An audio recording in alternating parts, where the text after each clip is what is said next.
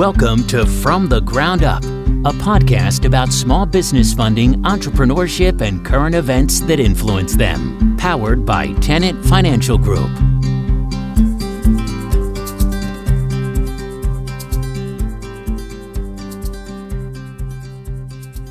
Welcome to another edition of From the Ground Up, our podcast here that's sponsored by Tenet Financial Group. You know, first thing I guess I have to say for this podcast is Happy New Year. We're excited about the new year. We're glad 2020 is behind us. I know Derek probably echoes that.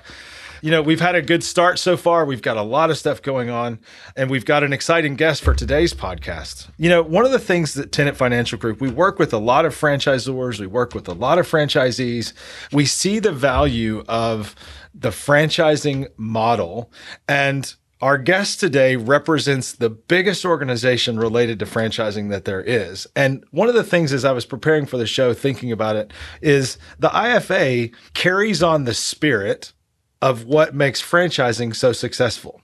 Franchisees are successful because of the power of the network, and a group like IFA really brings the whole industry at large together and creates this synergy between all of us in the industry and really helps lift everybody together. So I'm excited to have Paul Rocchio on today's show. He's going to kind of give us the lowdown on what's happening at the IFA, and we're excited to have you, Paul. Thanks for being on the show. Oh, thanks, David, and thanks, Derek. Honored to be here, and can't thank you enough for this awesome opportunity.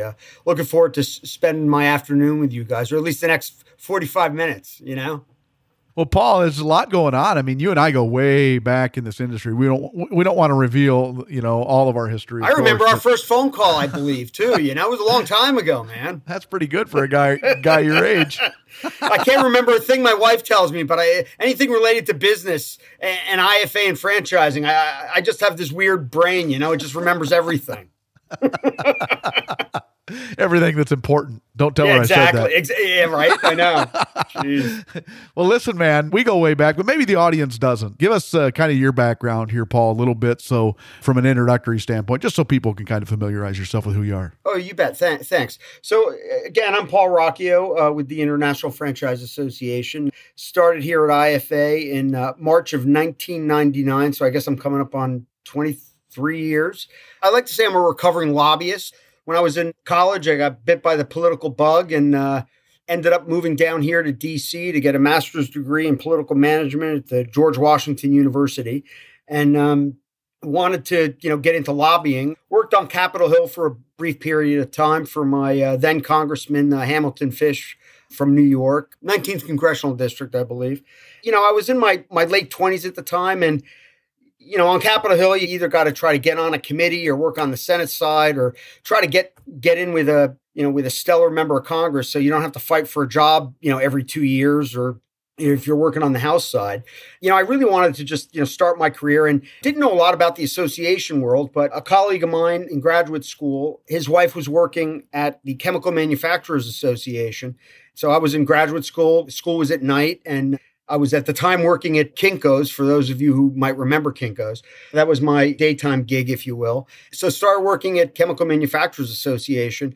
And that's kind of where, I kind of cut my teeth a little bit in the association world, and stayed there for about 3 years while I was finishing up my master's degree, and worked in the State Government Affairs Department, and then transferred over to the Chlorine Chemistry Council.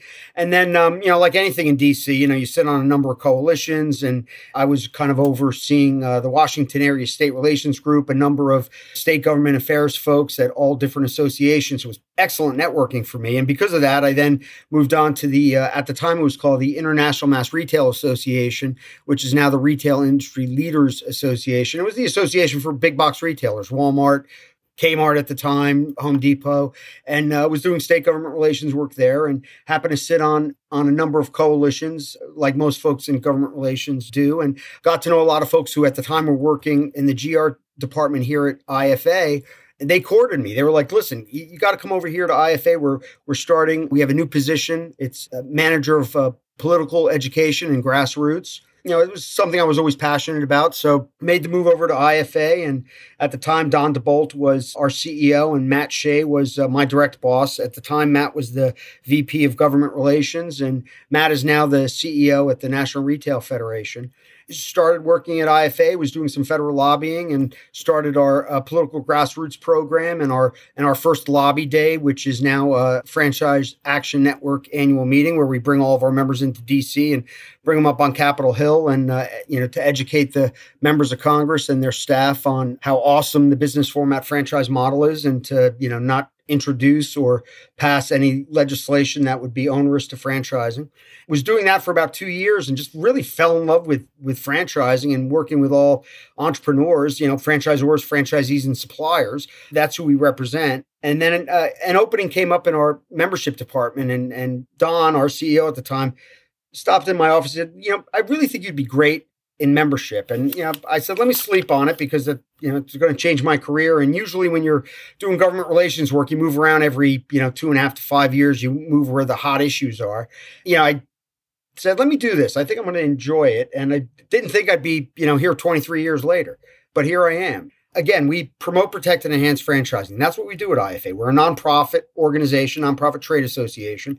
And the one thing I just always loved about it and still love about it is that we're not reliant on one industry. And that's one thing that even new staffers, when they come on here at IFA, they're just amazed at how many different industries that franchise.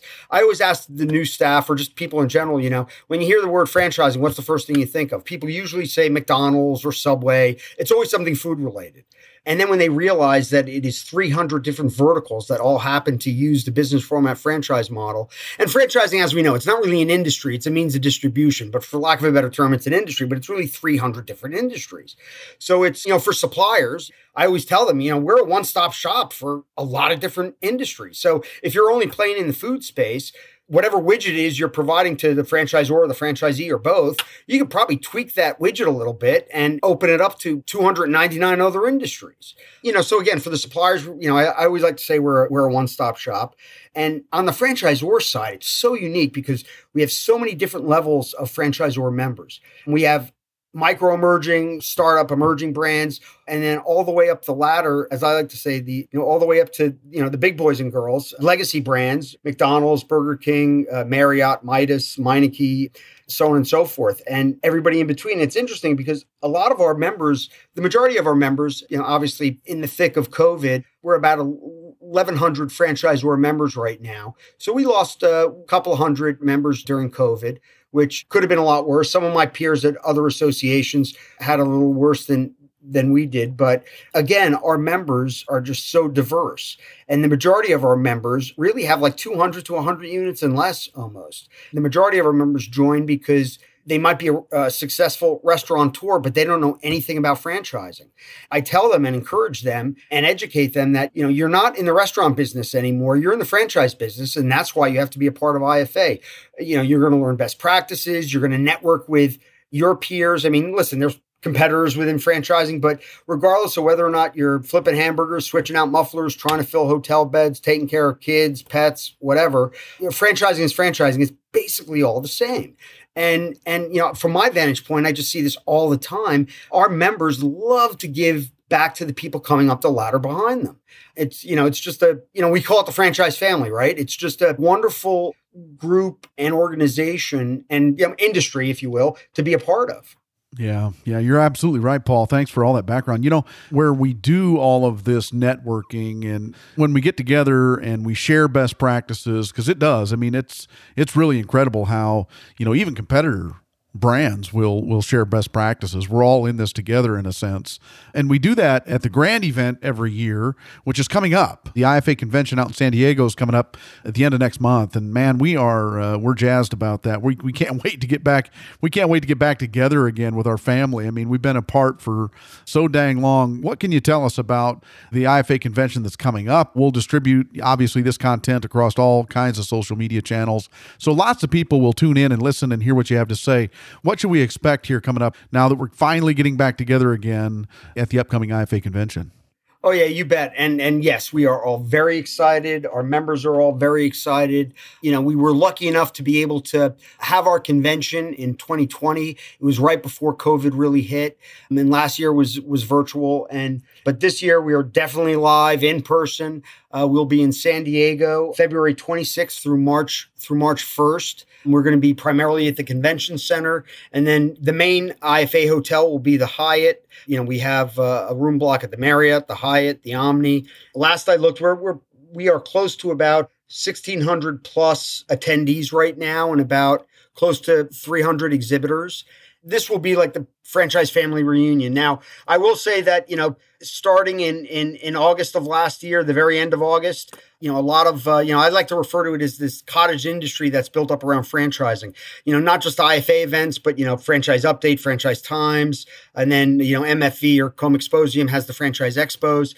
A lot of folks started doing, as did we, started doing conferences again. And it was great to get back out there and get back out, on the road. And there was a lot going on. I mean, it was like almost, not quite every week, but, almost every few weeks up through really December. The last event I attended was an industry event, Restaurant Leadership Conference, and that was in Scottsdale. And I left there and was home December 9th. And so now we are just in the thick of things right now, getting everything organized for the convention. Very excited about it. It's keeping us going nonstop. I love this time of year because not every single one of our members attends the convention, but it's just really the one time all year. I'm biased, of course. I think that our convention is the premier franchising event for the year, but it really is the time where we all get to see our members, spend time with, with the folks. I like to say we're the stewards of this organization. It really belongs to the dues-paying members. So it's funny. I always jokingly like to tell people, how many IFA conventions do you think I've attended? And people are always like, oh, you've been with IFA 20 years. And I'm like, I've actually never attended an IFA convention. I work the IFA convention, but I don't attend it. And, it's a kind of a joke, but, but it's true. I mean, we are there to make sure that we're putting on a stellar event and taking care of, I like to say, at least on the membership team, but all of us here, we like to provide concierge services to our members. And that's really what the convention is. We have FaceTime with our members and we're able to help them out and talk to them. And I always encourage some of the new staff or people who've never been to the convention, listen, when you see somebody who's walking around and they look lost, go up to them and say, hey, how are you? I'm Paul with the IFA. You look lost. Could I help you? And they might be looking for, a session or a room. And you take that person, no matter what you're doing, assuming you have the time, but you take that person and you walk them to where they have to go. Don't say, oh, just walk down the hall and hang a right. Or if, you're busy and you're late because you have to go to a session or something, because we're all responsible for various things. Try to find one of the other staff members, bring them into the IFA office if you're nearby. Again, the convention is ongoing educational seminars and sessions and thought leadership roundtables on every aspect of franchising. It's the best way to continue your education on franchising, whether you've been in franchising for 30 years or you're brand new or you're thinking about franchising.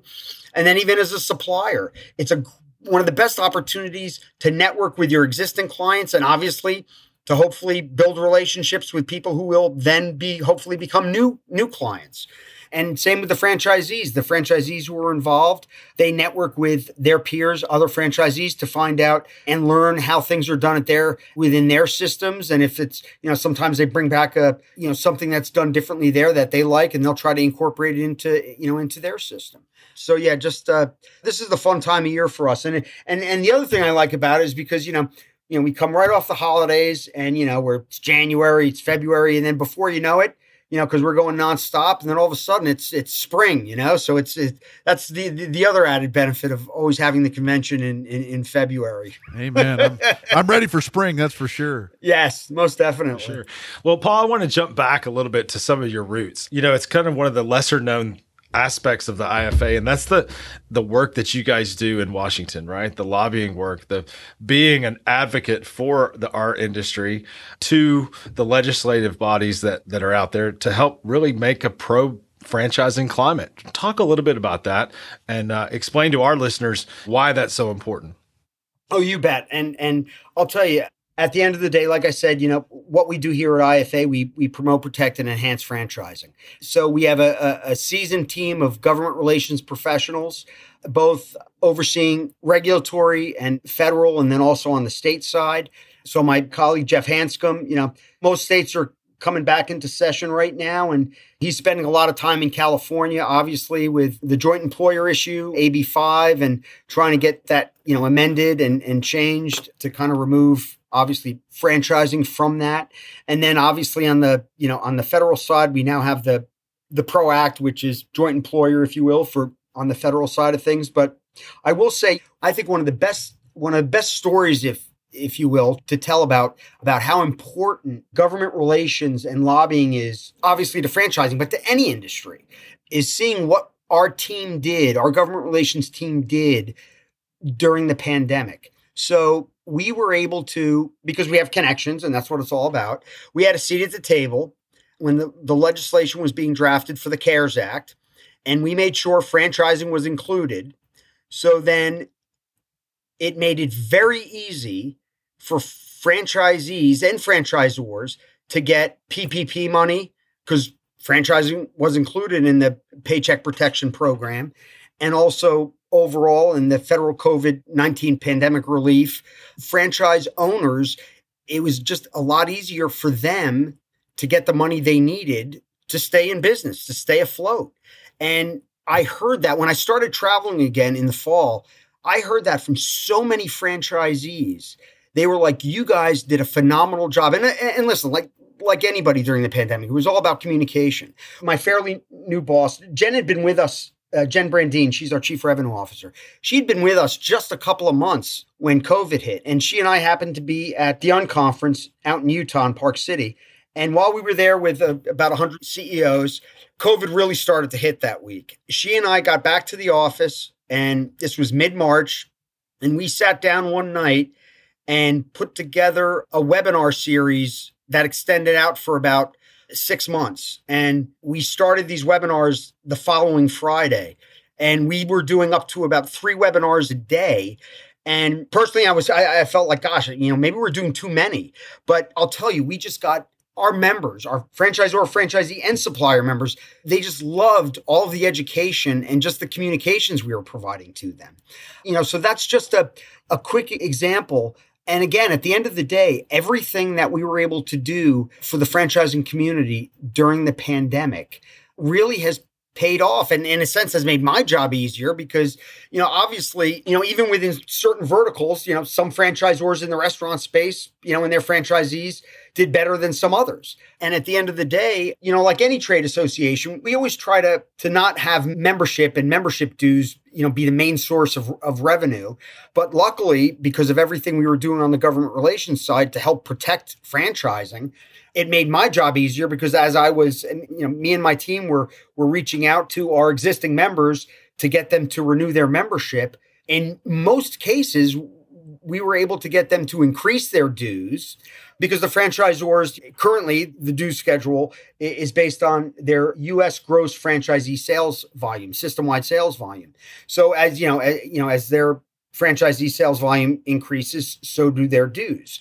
And many of our members were more than happy to pay more in dues. But, in the same vein, there were some that were having a difficult time and we had to make deals with them. I mean, we had to work. I was more than happy to work with them because at the end of the day, it's like, I would hate for you to miss out on the things that we're doing here at IFA. So if I've got to work with you and keep you involved, I'll do whatever I can.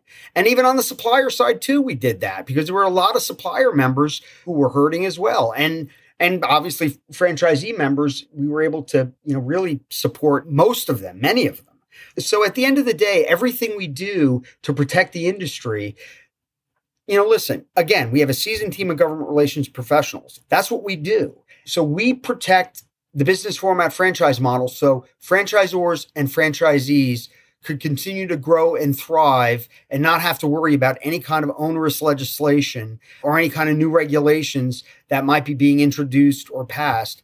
And at the end of the day, that's really one of the core value, benefits of being involved in IFA. But a lot of folks don't realize it. A lot of our emerging brands, it's all about FranDev for them, and which makes perfect sense. They want to be the next big system, on the block, but we're not necessarily in the FranDev business, but we indirectly promote, that's the thing we do. We promote our members, whether it's on our website or in our guide or at the expos that we partner with MFV Expositions, Comexposium, and IFA members get a discount to exhibit at those shows. Franchising, as you all know, it's really evolved over the years. And we used to, we're not the only game in town anymore. So, there's the referral networks and, the FSOs out there, the franchise sales organizations. And those folks, are out there directly getting leads for franchisors, right? But then it's also on the education side too. I mean, that's one of the primary things we do. We're continually educating our members on best practices, not to mention, even our CFE program, our Certified Franchise Executive Program. Now, I'm the only person on the staff who has their CFE. I know, other folks are going to be getting it soon, or at least I believe I'm the only person right now. But, I always like to refer to the CFE, as again, it's a certification, but I like to tell people it's like getting a master's degree in franchising.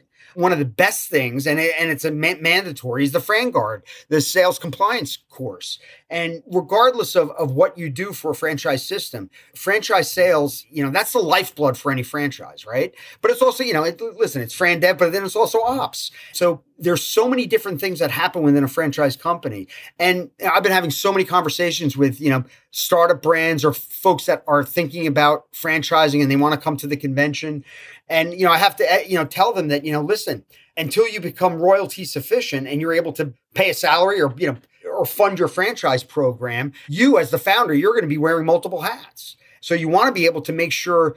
I hear this, let me take a step back. I hear this all the time from, some of our members. They were like, gosh, I always thought I had to have like 25 or 50 units or 100 units before I could join IFA. I really wished I had joined right out of the gate because I made so many mistakes. And had I been a part of the IFA, I would not have made those mistakes. And when I hear stuff like that, I'm just like, it's like, that just makes me feel, it's a great message, but then it's also, I wish I could just say that to everyone. And I do. I try to say that to everybody, but there's so many franchisors out there who probably just don't know that. They just don't know. Yeah, I think, it's like I said in opening up and thinking for the show, it's like the IFA is the franchise system for the franchise industry. Right? You guys are leading the edge on innovation. You guys are providing, oh my gosh, COVID's hit. What do we do? Webinars every day for the 6 months. You guys are managing the government relations standpoint. You guys are the Zor for the Zors in a sense. Well, no, it's so funny you should say that because early on, it occurred to me, it's like the franchise model and the association model is very similar. You've got IFA and all of its members, and then you've got McDonald's and all their franchisees. It is very, very similar. So I'm glad you picked up on that because a lot of people don't. So, thumbs up, man. Yeah, well, when you've been around this business, it kind of starts, you get some clarity around it. But listen, Paul, it's been so good to have you on the show. It's so much good information. The reality is it's the true spirit, like we were just talking about. It's the true spirit of franchising. It's helping each other. Rising tides lifts all boats. That whole kind of concept of how we can all be better together and learn from each other. That's probably my favorite thing about franchising and specifically coming to like the IFA convention. It's like you're sitting around the table with a whole bunch of people who have the same desire to learn and be better. And we take that all back to whatever brands that we're helping franchisees find brands and all that sort of stuff. So it's really, really good stuff. Thank you so much for your time. Derek, any closing thoughts before we wrap this up? Paul, I just want to say thanks. I want to reiterate what David said. You personally and the industry at large, you do so many good things and you have for so long just been consistently at the tip of the spear, man. So we just really appreciate you and appreciate everything that the IFA does. We're a supplier member, but, I'm sure I could speak just as poignantly for franchisors and franchisees. The value proposition is very, very high for what you get out of the IFA. So I just really appreciate you and appreciate everything the IFA does. Thank you, Derek, and thank you, David. And likewise, I appreciate you, our longstanding friendship, and really appreciate Tenet Financial's membership. Can't thank you enough. And listen, before we close, just quickly, I wanted to mention a very exciting new initiative that we're going to be rolling out You're going to learn more about it at the convention, though. It's called Open for Opportunity, and we're partnering in conjunction with the IFA Foundation on this. But really, kind of at its core, we're going to be educating everybody that the franchise model is working. It works for families, for our neighbors, for our communities. It's really going to be a campaign that's going to show everyone the true value that franchising brings, not just to the U.S. economy, but just to everybody in general, and how it creates jobs and it creates wealth and it helps people realize the American dream. So you're going to be learning more about this throughout the year. And obviously, for those attending the convention, you'll be learning more about this, the Open for Opportunity campaign as well. So just wanted to end on that note, guys. But listen, again, I can't thank you enough for this opportunity today. Really appreciate it. Really look forward to seeing you guys in San Diego in February 26th through March 1st. Yeah, looking forward to it. Awesome. Well, listen, to our listeners, we appreciate you. We thank you for all you do for us and sending content ideas and who you want to hear from. Catch us on our website. You can catch us on all the major podcasting platforms, Apple, Google, wherever you get your podcasts, Spotify, you can catch From the Ground Up there. Thanks again for another great show. We'll catch you next time.